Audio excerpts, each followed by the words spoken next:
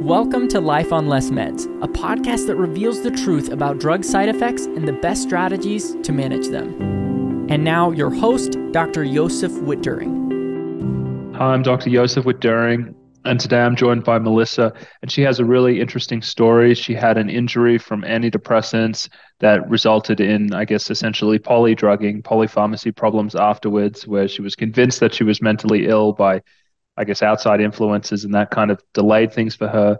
This was further complicated by a pregnancy, and she's going to talk a little bit about dealing with pregnancy while, having problems with polypharmacy, and then ultimately what sounds like a fairly decent recovery. So, Melissa, I'm really excited to hear your story, and so we're going to dive right in, and I'm going to say, just tell us what happened to you.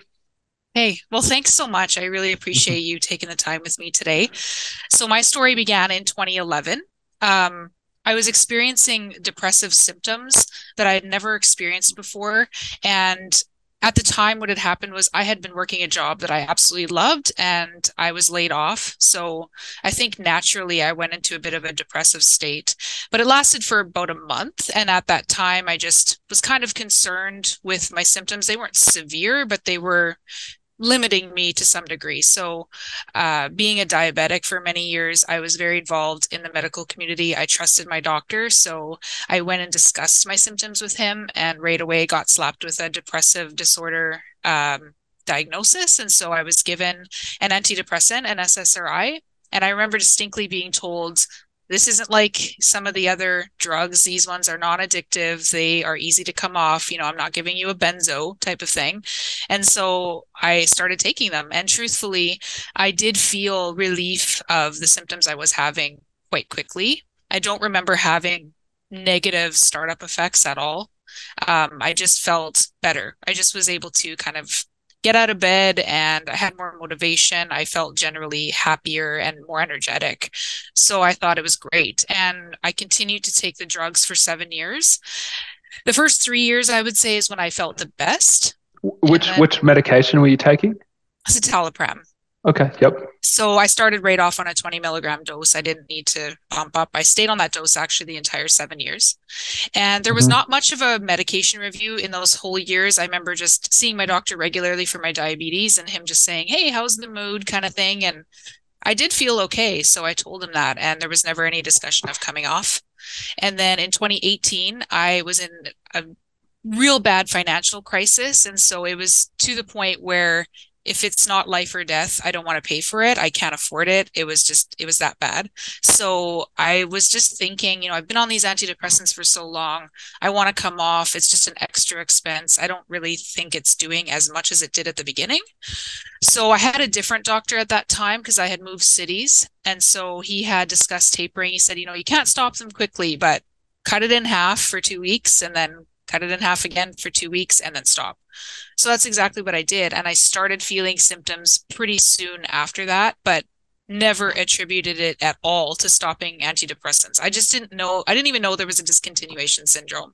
I had never read any leaflet or anything when I got the drug or through the entire time. So and the doctor, I guess, was just like, it's mild, it's self-limited, it'll last a couple of weeks, you'll be all good. Is that kind of the general gist? Or maybe you just didn't say anything. I don't know. I didn't initially, but it was physical and mental. I had both, and quite a laundry list of both symptoms. But I just attributed it to stress, relationship stress, work stress.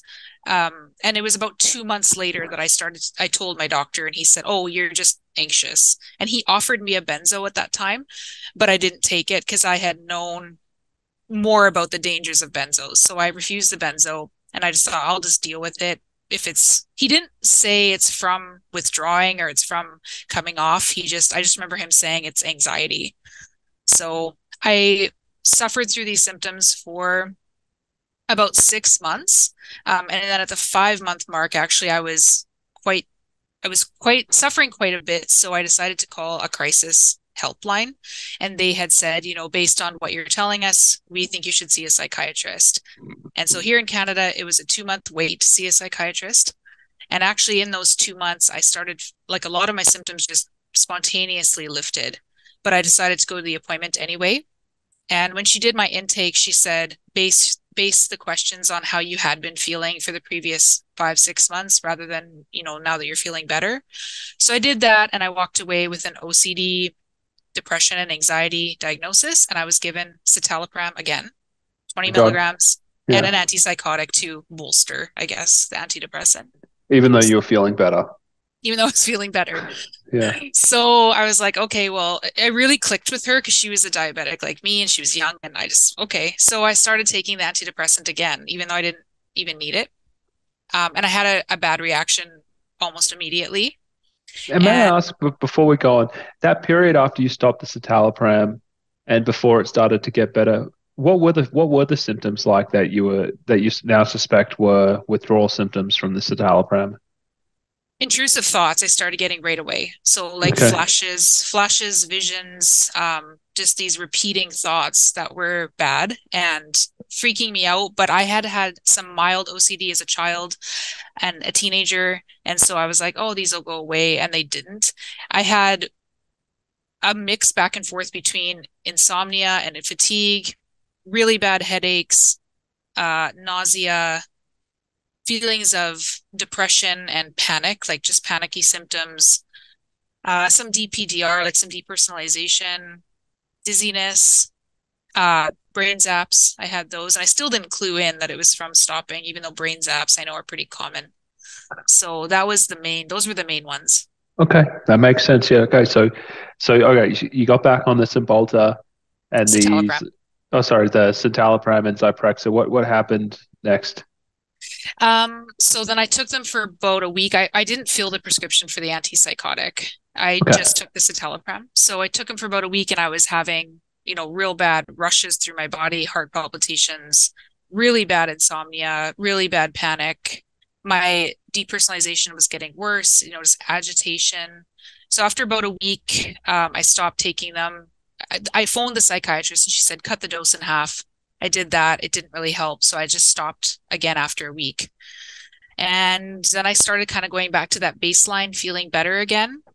But then Hmm. about 5 months later, my symptoms just came back. I don't know why. I don't know why they kind of lifted and then they came back because I wasn't taking anything when they came back.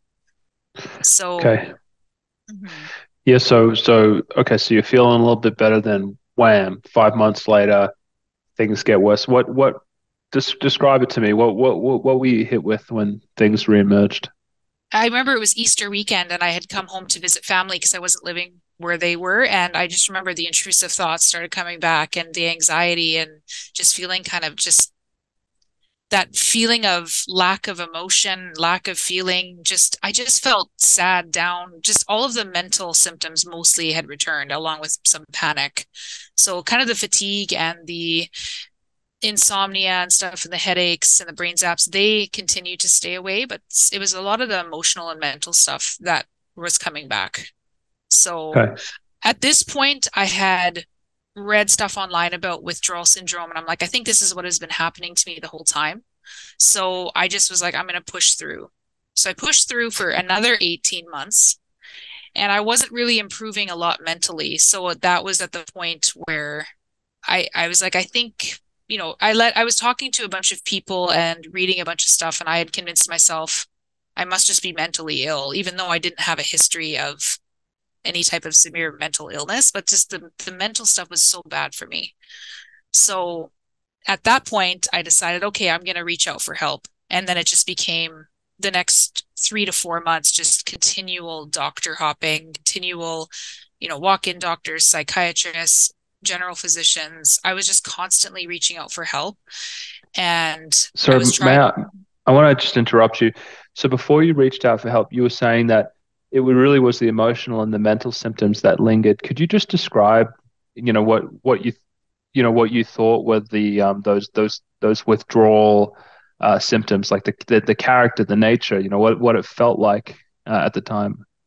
It was just a constant state of lack of peace. So I just never was able to relax. I just remember feeling so anxious and just my mind was never at rest. I couldn't just sit and watch TV or do normal things that I used to be able to do, read a book, without just these constant scary thoughts and just things that I had never dealt with before. It was mostly panic and intrusive thoughts and mixed with depression. That was what I was dealing with the most. And I didn't have a history of that. Like I said, I was put on the drugs for like kind of a situational depression that felt nothing like what I was feeling at this point. So the intrusive thoughts, and you don't have to share what they were if you're not comfortable, but I think that's one of the most interesting things about these withdrawal symptoms because it also happens a lot with the benzo folks, where they'll just, I mean, they just get stuck on certain things, whether it's, Yes. my girlfriend hates me, she's going to leave me, I'm such a terrible partner, and it's just like, or it could be something like that, or it could be something in the past which you had forgotten for years, and now it's just like coming up, and you're just in there, and it's playing again and again and again. I was wondering if you could because it's kind of unusual, that state. I was wondering if there was any way you could kind of flesh out a little bit more what that state of intrusive thoughts is like. Yeah, when I first came off the antidepressants, I was at work and I remember having a discussion with a coworker and I just started seeing these visions. It was related to harm, blood, like really disturbing stuff. And I just kept seeing them flashing through my mind. And so I'm trying to have this conversation. It's like there's this mental wall. And it was mostly related to that for me. And I didn't know where it was coming from. And it was arising this in pretty intense anxiety in me, and it just wouldn't stop. It was like getting a song stuck in your head, but it was visual and it was always related to harm or death or just really dark stuff and Yeah, totally out of control and totally, and I would go to bed and wake up and as soon as I'd open my eyes it would start again. So pretty yeah. intense. Yeah. And And so it when always I it happens to have that like kind of taboo quality to it, which I think is also extremely distressing. I've heard, yeah, things like that. Violence, harm. I've also heard things like, kind of, like sexual stuff as well, which yeah. can be very distressing for some people. And so yeah, it, it's a really nasty state of mind. So thank you for sharing kind of like what that was like. And so Mm. you also mentioned so this constant state of unease could never really relax. But earlier on, you mentioned that you had this like lack of emotions. Did you have your emotions back at that point, or was it still somewhat like just blunted and then just anxiety? Like how was there any joy? Was there any sadness? Yeah, Yeah, yeah. that had mostly recovered. It was just Okay. this heightened state Yeah, of, but I was able to start feeling emotions and stuff again. So that part had gone away, like all of that yeah. blunting. Yeah. And so then I decided, I'm just gonna try antidepressants again because I must be in some type of OCD state. Although my OCD from when I was a child was much different. It was just the odd intrusive thought, but this was just constant, like all day Yeah. long. And so I tried to go back on citalopram again, and I went on a very low dose. I think I started at 1 milligram, and Hmm. and I started getting cortisol rushes. Like I remember laying down to have a nap, and it was like a bomb would go off in my head, or I would hear almost like gunshots, and it would jolt me out of sleep. So, but I continued to take the drug, and I continued to bump up the dose because I was like, I got to get this mind stuff under control. So at one point, it was about a month into taking citalopram, I started having these episodes where I was getting very woozy and I would just kind of pass out, but I would be conscious. So I would collapse and my heart rate would just be sky high. And I remember not knowing if it was from diabetes, if it was from this drug, which I didn't understand because I had taken it for so many years with no problems. So I ended up in the hospital ER a couple of times. I said, I don't know if it's from starting up this antidepressant again. And they said, well, we're not sure either, but we'll keep you in. We're going to send you. So, I saw internists and psychiatrists and general physicians in my stay in the hospital, and nobody could tell me what was wrong. But when I had talked about the mental symptoms right away, I got referred to psychiatry and was told, well, you're on the wrong antidepressant. So then the polydrugging started. So I come out of the hospital. I have follow-ups. I'm not happy with this psychiatrist. I see another one. I'm in and out of the walk-in doctor. And with every drug I take, I'm getting more and more and more symptoms. The tinnitus starts up, the dark thoughts, really bad depersonalization, really bad drowsiness, but like an over alert feeling. And so I tried like Prozac and Zoloft and Luvox, and I'm just getting worse and worse and worse with every drug. And so then one night I remember laying in bed and I started getting this restlessness in my legs. And I knew that wasn't good. And it was more than just regular run-of-the-mill restless legs. And it was kind of slowly moving up my body, and I was completely lost the ability to sleep. I think I went 5 nights without sleep. Do you remember what you were on at that time when you developed, I guess, what sounds like akathisia? I had went back to citalopram. So it was like citalopram, Prozac, Zoloft, back to citalopram, because they had decided, well, you were on this for years and doing fine, so we're going to put you back on that. And Yeah. then they gave me Ativan because of the lack of sleep and the restless feelings I was developing. And so then an Ativan took away like everything for me. So then started my benzo journey. And I was on benzos for about 3 weeks, loved them. They took away the mental, they took away the physical. But after about a month, it's like it went backwards. It's like it started doing the Yeah. opposite. So then Yeah. my muscles started involuntarily moving. So the restlessness came back, then my body started kind of flailing, and the thoughts were speeding up and coming back and then I started to feel what my psychiatrist, then I saw another one called somatic hallucination. So I was having intrusive thoughts along with sensations, and then severe like muscle jerking, pulling. So then I didn't know what to do because I'm stuck on Ativan. So then I end up in the ER again because my involuntary movements are getting so bad. And then I get thrown in the psych ward, and then I'm trialed on other drugs, and I'm put on beta blockers because at this point they said you have either TD or you have akathisia. Um, so then I get sent to another city to try TMS, so transcranial magnetic stimulation for my OCD and depression. I feel like that makes things worse. And then I'm tried on antipsychotics. And so I think I tried 8 different drugs. And then they decided to put me on propranolol for the movements. And so I leave TMS and I come back. And like I said, I had tried about 8 drugs at this point, and I'm just the worst I've ever been. I'm completely housebound, and just so jacked up, like not sleeping, just intense rushes through my body, feelings of pulsating electricity, involuntary movements, hallucinations, intrusive thoughts times 1,000, like just constant. And I'm starting to feel burning in my body, burning brain, weird movements in my brain, tinnitus, just constant. And so I decided to come off everything but the propranolol. And at this point, I had found a new general physician, and he actually met me in the walk-in clinic, and he was just horrified at the sight of me. And so he said, I'm going to send you to a neurologist. We need to get you figured out. Basically, I want to help you. So this nice walk-in doctor takes me on as a patient, sends me to a neurologist who diagnoses me with benzo withdrawal, because when I was in the hospital and psych ward, they actually ended up ripping me off benzos because they could see like I would take a dose and my body would just go crazy. And so I come off everything but the propranolol. This GP that I Like now have, cold turkey, pretty much, or like, yeah. I had started to taper the Ativan slowly when it was kind of doing that paradoxical thing. But as I was coming down, the movements and everything was getting so intense that was when I ended up in the hospital. And then they pulled me off because I was at 0.6 of Ativan and I had been on 1 milligram. So I'd made it down to almost half. And then they pulled me off that dose. So the GP is like, I don't think you should take any more psych drugs. And so he bumped up my propranolol quite a bit.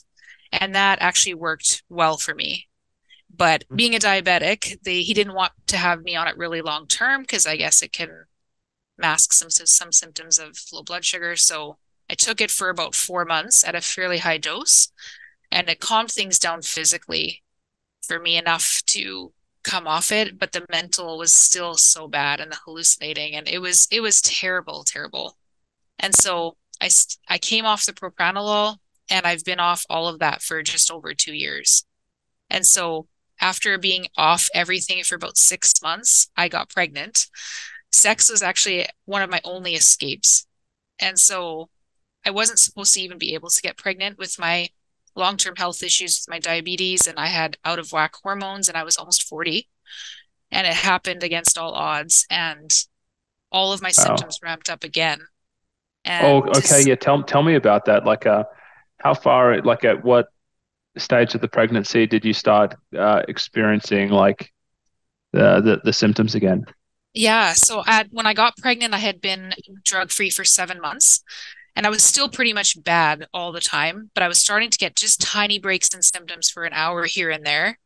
And then I get pregnant, and actually before I even knew I was pregnant, I remember driving with my mom, and we had to pull over so I could just walk and walk and walk. And I'm just like rocking and, calling my support because I had met a few others in my kind of situation. So I called them for support, and I just said, I don't know what's happening to me, but the movements are back, the pacing, the rocking, the mental stuff. I just could barely function. And so I started getting symptoms of pregnancy a couple weeks after that, and then it got confirmed, and yeah, things were really, really intense in the first trimester. I think just the change in hormones. And then the second trimester, things were a little bit better. And then the third trimester, I developed um, preeclampsia and severe complications of pregnancy. So I ended up needing an emergency C-section at 34 weeks. And at this point, I had an akathisia card. So I was able to show my surgical team and all of these doctors who weren't my regular doctors who ended up delivering my baby because it was high risk. And they were really receptive to that and understanding and didn't give me any of that because I was very worried about getting like metoclopramide or any type of akathisia inducing drugs because I was starting to improve All right. at that point. What is an akathisia card? What does that look like? Yeah, so I don't even know how I found it, but the Akathisia Alliance. So they have these cards you can get for $5, and they have your name on it, and they're actually really informative. They're like a closed card. So on the front, it has the Akathisia Alliance and your name. And then on the inside, it explains what it is in really good terms. Like I like the wording they have on there and, why this patient can't take such and such drugs, dopamine agonists or whatever they're called. And then on the back side, it gives a list of all of the kind of worst offenders and saying this patient cannot under any circumstance take these drugs. So I took my card everywhere when I was pregnant because I was seeing high risk doctors and not my regular team just because of my situation and my age. That's really cool. Okay, great. And so, how did your symptoms change during the after the C-section and the delivery of your child? What was that postpartum period like? Actually, initially I felt better. Like I started to feel, well, I was so relieved that the pregnancy was over. It was really difficult for me. And then it was tough afterwards, or sorry, it had improved shortly. I think just, I don't know if it was I felt like pumping breast milk gave me a little bit of a euphoric feeling almost, and it kind of calmed the symptoms down. But then at 3 months, I crashed completely, and my symptoms were wild again. Like at the 3 month period postpartum, everything came back again.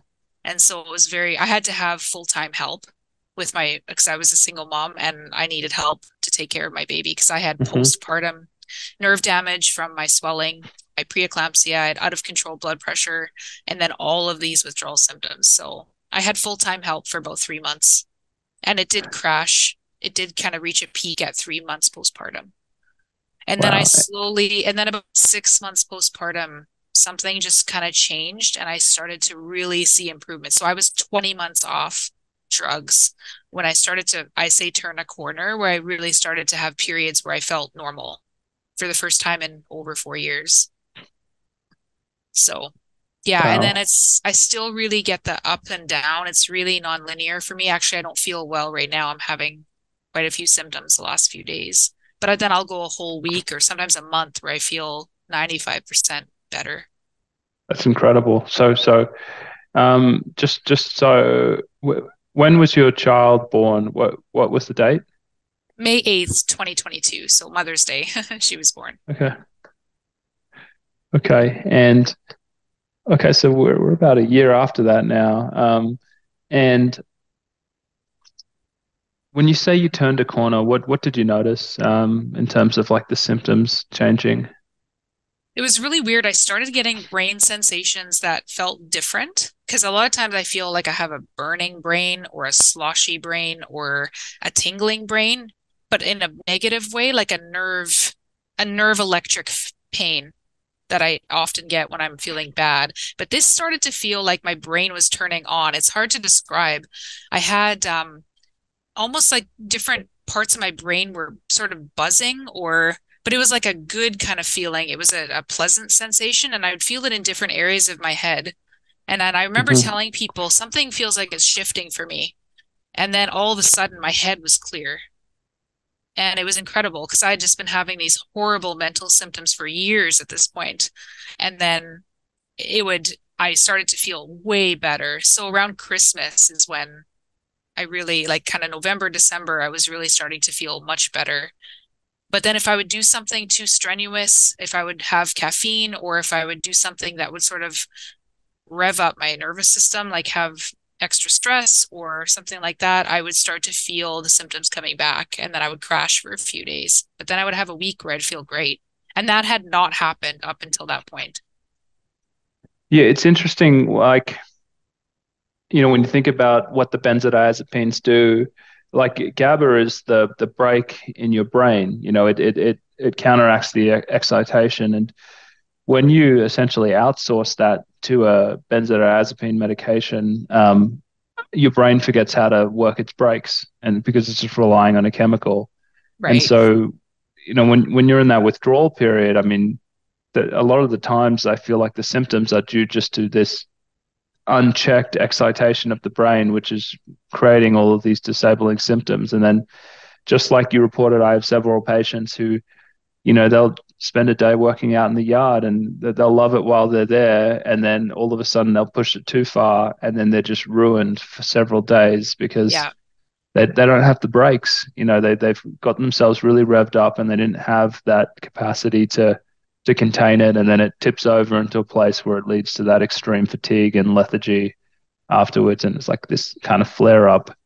And so I guess that's kind of what your brain is sort of continuing to do now. It's rebuilding the natural braking system to keep things in that range, neurotransmission in that range where it's really functional. Right. But you're still seeing that, if I drink caffeine, if I do something like that, it kind of pushes it outside and then you get those symptoms again. And I can tell when it's going to start because the first thing that'll happen is my ears will start ringing. And when I'm feeling better, my head is quiet. I don't hear that tinnitus. So Hmm.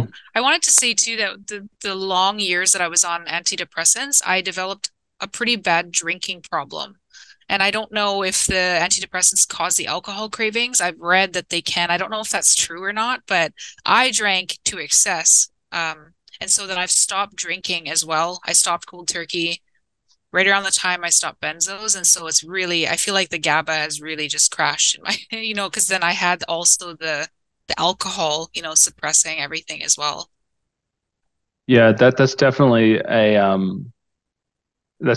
thing. I know David Healy has done legal reports for people who have ended up maybe losing their job and things like that because of alcoholism brought upon by and antidepressants. So you're definitely not alone in experiencing that. And may I ask, when you were on the antidepressants, what was driving the alcoholism? Because I know, some, like, was it like you'd feel irritable and uncomfortable and you'd want to drink, or was it coming from, I don't know, some kind of disinhibition, or like what was the like craving like? How did it feel when you were in it? Um, I loved the feeling that it gave me. And I think it was because it was a mix of medication and alcohol. And I had a stressful job at the time that I loved. but it completely took away any stress that I had. It gave me no inhibition, which I had always been a very shy, reserved person. And then I just had this intense craving, like I just felt like I needed it. And I don't feel that way at all anymore now that I don't take the drugs, but it was just, I loved the feeling. I felt euphoric and I had absolutely no inhibitions and no feelings of stress, anxiety. Like I just craved that feeling. Yeah, So it was almost like it intensified the feeling of alcohol, the euphoria there that made it really super addictive. Okay. definitely. Because I actually drank a little bit after I stopped the pills. Well, I drank because I didn't like not as bad, but I didn't know that I maybe shouldn't be doing that. And it just didn't give me the same sensation once I was off the pills. So it wasn't as appealing to me anymore. That's really interesting. I'm going to start asking people about that. I think Yeah, that because that's also, that's a unique clinical sign. It's like, does drinking feel better on this medication? Because there's not a lot of medications where um it accentuates the pleasant effects of the drug. Another thing that you might find interesting is in a lot of the PSSD interviews, one of the most interesting signs is that people stop responding to alcohol. They feel nothing when they drink it. There's no euphoria. They just end up becoming kind of disorganized, and just intoxicated in a way that there's no euphoria. So there does appear to be something, with the interesting. serotonin system that either augments the euphoric effect of alcohol, or in some people has the ability to completely demolish it to the point where they feel nothing. Interesting. And I know it's Yeah. common too. I started smoking. So I would have the mix of the pills, the alcohol, and then the nicotine, and I would just get this intense euphoria, and I just loved it. So, I mean, I felt good all the time in a lot of ways. But that was in my first long-term antidepressant use when I had no adverse effects or anything really at the time. So I was always chasing that. I was constantly in a state of euphoria, or it was, looking back, it was a false state, but it was really, I really enjoyed it. And that's what kept me chasing it. I think your response to the antidepressants is kind of interesting because um, it does have that effect in some people. I would say the more normal effect that I see is that they're somewhat mood constricting. They're anxiolytic, but your experience is different. I mean, this was a mood elevating drug, it sounds Yes. like. I mean, is that how you would describe it? But the Yeah. one thing I did notice, and I didn't know this was an effect of antidepressants till after I quit them, was I had the complete inability to cry. I didn't feel depressed and I didn't feel sad, but when something sad would happen that would normally bring about an emotion, I felt nothing. But I didn't feel like it was a bad thing. It was kind of nice because I was like, oh, nothing bothers me. So I really Yeah. enjoyed it in a lot of ways. Yeah. Um, and I mean, isn't that incredible as well? Because I mean, it sounds like you were on it for several years and it maintained, what I guess was essentially this kind of therapeutic euphoria that I mean, it obviously, led you to make some bad decisions, with the drinking and the smoking Yes. and things like that. But sounds like for the most part you were able to function through it fairly in a fairly stable state. Well, if I would have known how hard it was to come off, I would have never come off. Um, Yeah. I don't think the last 2 or 3 years being on it were as quite as good as the first 3 or 4. I did start to notice that I was feeling more anxious more often again and more like depressive type symptoms. And they seem to have kind of come out of nowhere. I'd have panic attacks at night, like I'd wake up in a panic and just stuff, but it would very few and far between. So, I mean, compared to now, I was functioning a lot better on the drug. But even before the drug was when I was optimal, because I think just physically and mentally, I was the best before I ever took anything. That's interesting. And aside from the craving for alcohol and cigarettes, what I mean, did you get in any other trouble due to disinhibition? Because I mean, it's easy to think about how a state of euphoria may affect relationships, it may affect things that you say on social media, it may affect how you kind of present yourself at work. I mean, was it to the level where you ever saw it playing out in these other domains where you look back and just go, I don't think Melissa would do that normally. I don't know if you Yeah. could speak to that. Yeah. Yeah, I was actually managing a nonprofit at the time, and I remember being in one of like it was care homes, and I remember being in one of Hmm. the homes once, and I was drinking the cooking wine, like I was drinking at work, and then Yeah. I was drinking and driving, and it got to a point where the police were called because I had invited a stranger over, and I was completely out, like I had mixed drugs, cigarettes, and antidepressants and alcohol. And so I completely blacked out the entire night, and I woke up just in a sea of vomit. And I mean, I've been a diabetic since I was a child, and so I was putting myself in very dangerous situations, legally, medically, in socially, in all kinds of ways. So definitely would never be something I would normally do. But I just can't. I Wow. couldn't stop though. I couldn't, and I ended up in AA. Yeah. But again, I had no idea that that could be a side effect of medication. I had no idea, and I don't have any of those desires anymore. That's So crazy. That's such an interesting story. Um, okay, yeah. Well, it's such a kind of a double-edged sword because on the one hand I felt so great, but on the other hand I was putting myself, it was getting more and more and more risky as time went on. I don't know if you'd call it mania, but it was just intense thrill seeking. Like I was always chasing danger. Like it was just getting worse over time. yeah, yeah. That's like you're like a hypomania, like a mild form of it, and I mean that's what the drugs do. You know, Yeah. they're clearly labeled for causing manic type reactions. And so it seems like for you, I mean, you were having one, but it was at a point where like you didn't become full blown, like need to come into a psychiatric hospital. You were still mostly functional, although, Was totally functional in most ways. yeah, Yeah. yeah, that's So I'm crazy. just Yeah. curious, like I have a question for you. I'm just curious, like so you started your channel, and is there a reason why you decided to kind of have these type of topics on your channel? I'm just curious what kind of led you to that. Like doing interviews with patients. Yeah. Yeah. Um, well, I guess it brings these topics to life in a way that you can't get on a chat group or a forum or something like that. I mean, you could read things on a forum and be like, who is this person? What's their agenda? Are they just, from some kind of fringe group? But like, I feel like when someone can see a person and hear their story and hear about their life, they could see themselves in them. So I wanted to make it, um, you know, not just these paragraphs on a page, but oh no, it's like a real person. Here's like Melissa who had a baby via C-section while she was going through withdrawal, like just to kind of make it more personal. I'm really thinking about these as educational for other professionals at the moment. I assume they could be if someone is really interested in learning about what these problems look like and how they present, and maybe like some of the nuance, like how to interview someone about intrusive thoughts and how the nature of the intrusive thoughts might give you a clue as to what's going on.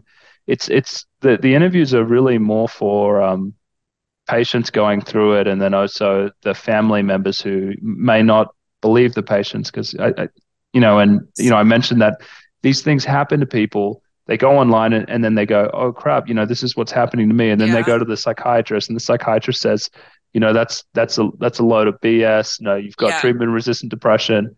The families are often confused and they just go, well, I'm going to listen to the psychiatrist. I got to trust the authority here. But the hope is that people could again now give this to their family and just say, actually, like here's another psychiatrist who sees a lot of these things, and check out these interviews with people who are describing a lot of the similar things to me, and Mhm. then yeah, because some like I've spoken to several people, and it's essentially like destroyed their families. It's created like with the misdiagnosis creates like a rift. The family starts saying, you don't want to get better. You're not just, Yes. the psychiatrist told you to just get back on your medication and you're resisting. And then they end up throwing them in hospitals against their will because they're so sick and they're so distressed, and it completely destroys the family. So Yeah, I would say, yeah, that's like the main reason is just the hope that other patients and family members could see this, and it helps them be like, actually, like I'm not crazy, and my Mhm. spouse or my kid is not crazy. It's like a legitimate thing. Right. So yeah, that's the motivation. It's pretty refreshing. And actually it took me a Yeah. long time to find my doctor who was similar, where he said, I've seen this before, and it validated, and he gave me a diagnosis of akathisia and generalized movement disorder. And he put me on disability because I was unable to work for so long. And I had went through every psychiatrist in my area and was either laughed at or, same thing. You just have severe OCD and you need treatment, but every treatment was bringing on more and more symptoms. And but it's a very isolating experience in that way. Yeah, I mean, most psychiatrists are, medicine in many ways has become a production line. This person has OCD, now they need this treatment, and you don't really need to kind of know too much else about them, and just kind of, Right. I'm going to process them. It's like, process them in these 15-minute blocks. But as soon as you throw a curveball and they're like, oh, hey, this person's having like a complicated drug reaction, a withdrawal type thing, and there's no manualized treatment strategy that's easy. They're just like, I don't want to hear it. This is like Right. complicated. I don't want to get sued. Just Right. do what's on the manual, please. So, you know, yeah. So Well, that's yeah, what I I mean, found because I had went to a walk-in doctor for the, I don't know, 10th time with my movements, and I happened to see a doctor who doesn't normally work in that clinic, and I was the last patient of the day, and he sat down with me for an hour, and I've never, I mean, before then it was 10 minutes here and there with, and just pills. I think I had every antidepressant and benzo prescribed to me, and so to have someone sit down and listen and witness. He witnessed all of the movements and when it was really at its worst, and so to be able to get that validation, I know a lot of patients are unable to get that. And so they're seeking, you get your isolation from your family and then from the medical community, and you are just in the most severe state that you've ever been in. And then you're completely alone. So it's a yeah. pretty frightening experience. Coming back to it, what are your residual symptoms now, and what would you say? If I'm not in a wave, I don't know if you talk windows and waves on your channel.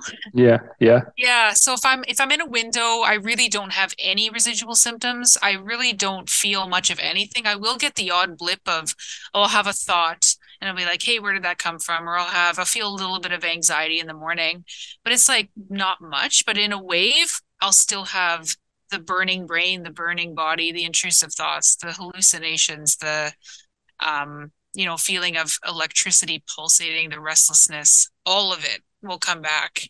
But it's much more reversed now, where I'll feel better for longer periods of time, and the periods where I feel really bad are shorter. So it's the reverse of how it used to be.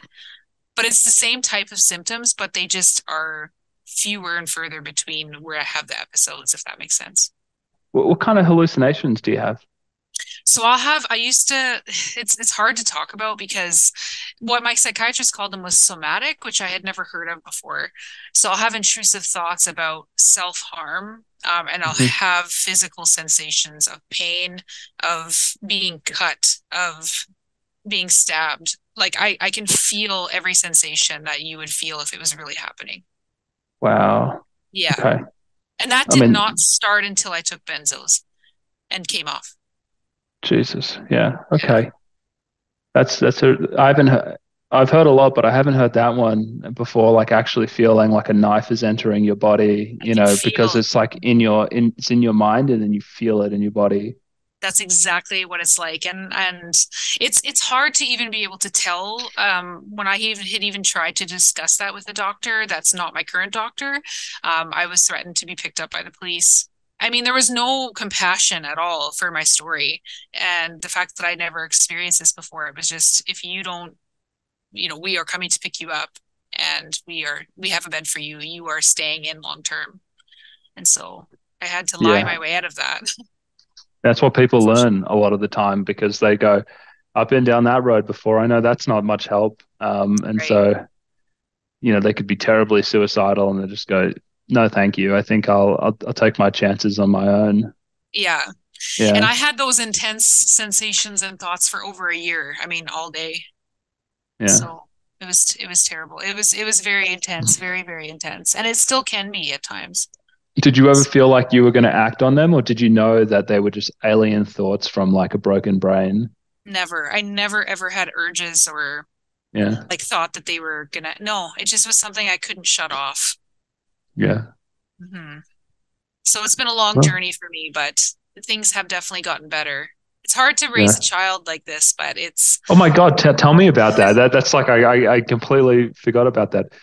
How is this? How is what you've gone through influenced like the first year of your child's life, which is obviously like really demanding. What's that been like, I've juggling the needed a two lot of things? help.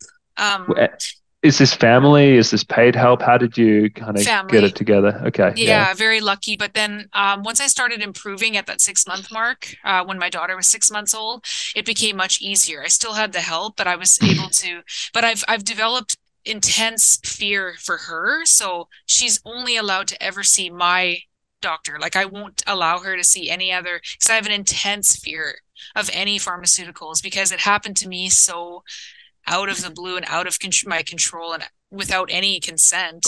And so I have an intense fear of any of it happening to her or that I may have passed on. Like, can you pass on acquired neurological symptoms in utero? Like, that's something that I fear as well. I don't think so. No, I mean, yeah, I mean, what were you on during the pregnancy again?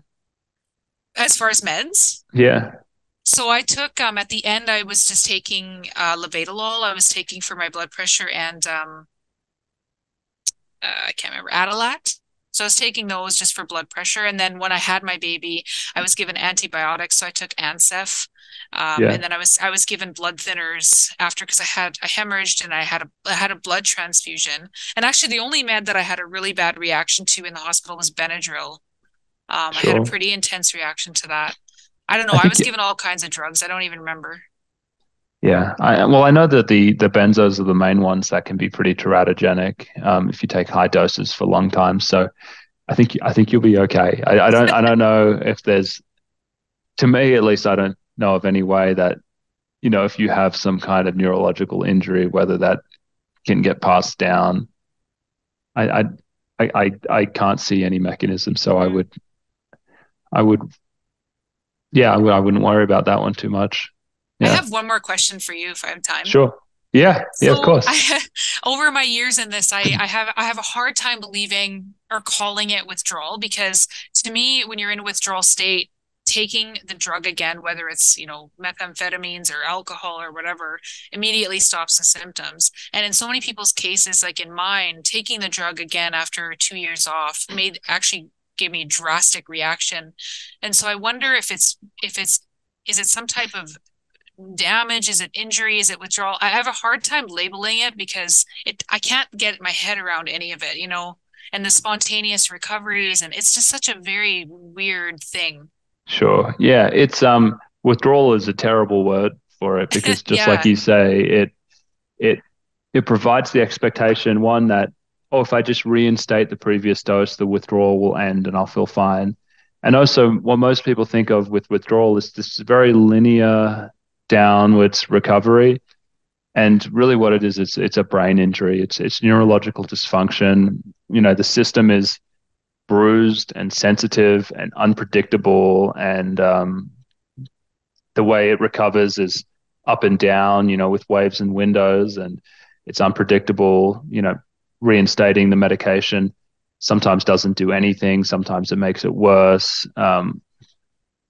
There's no, yeah, it's all over the place. And so I know that the Benzodiazepine Alliance for Best Practices are publishing manuscripts calling it BIND, so right. benzodiazepine-induced neurological dysfunction, which is a much more appropriate term for interacting with Yes. healthcare professionals and things like that. Because if you go to an emergency room and you say, "Oh, I have a drug-induced neurological dysfunction," though, at least that way of describing it is like doesn't come so loaded with all these expectations of how it's going to respond and its clinical course like withdrawal has. So yeah, Right.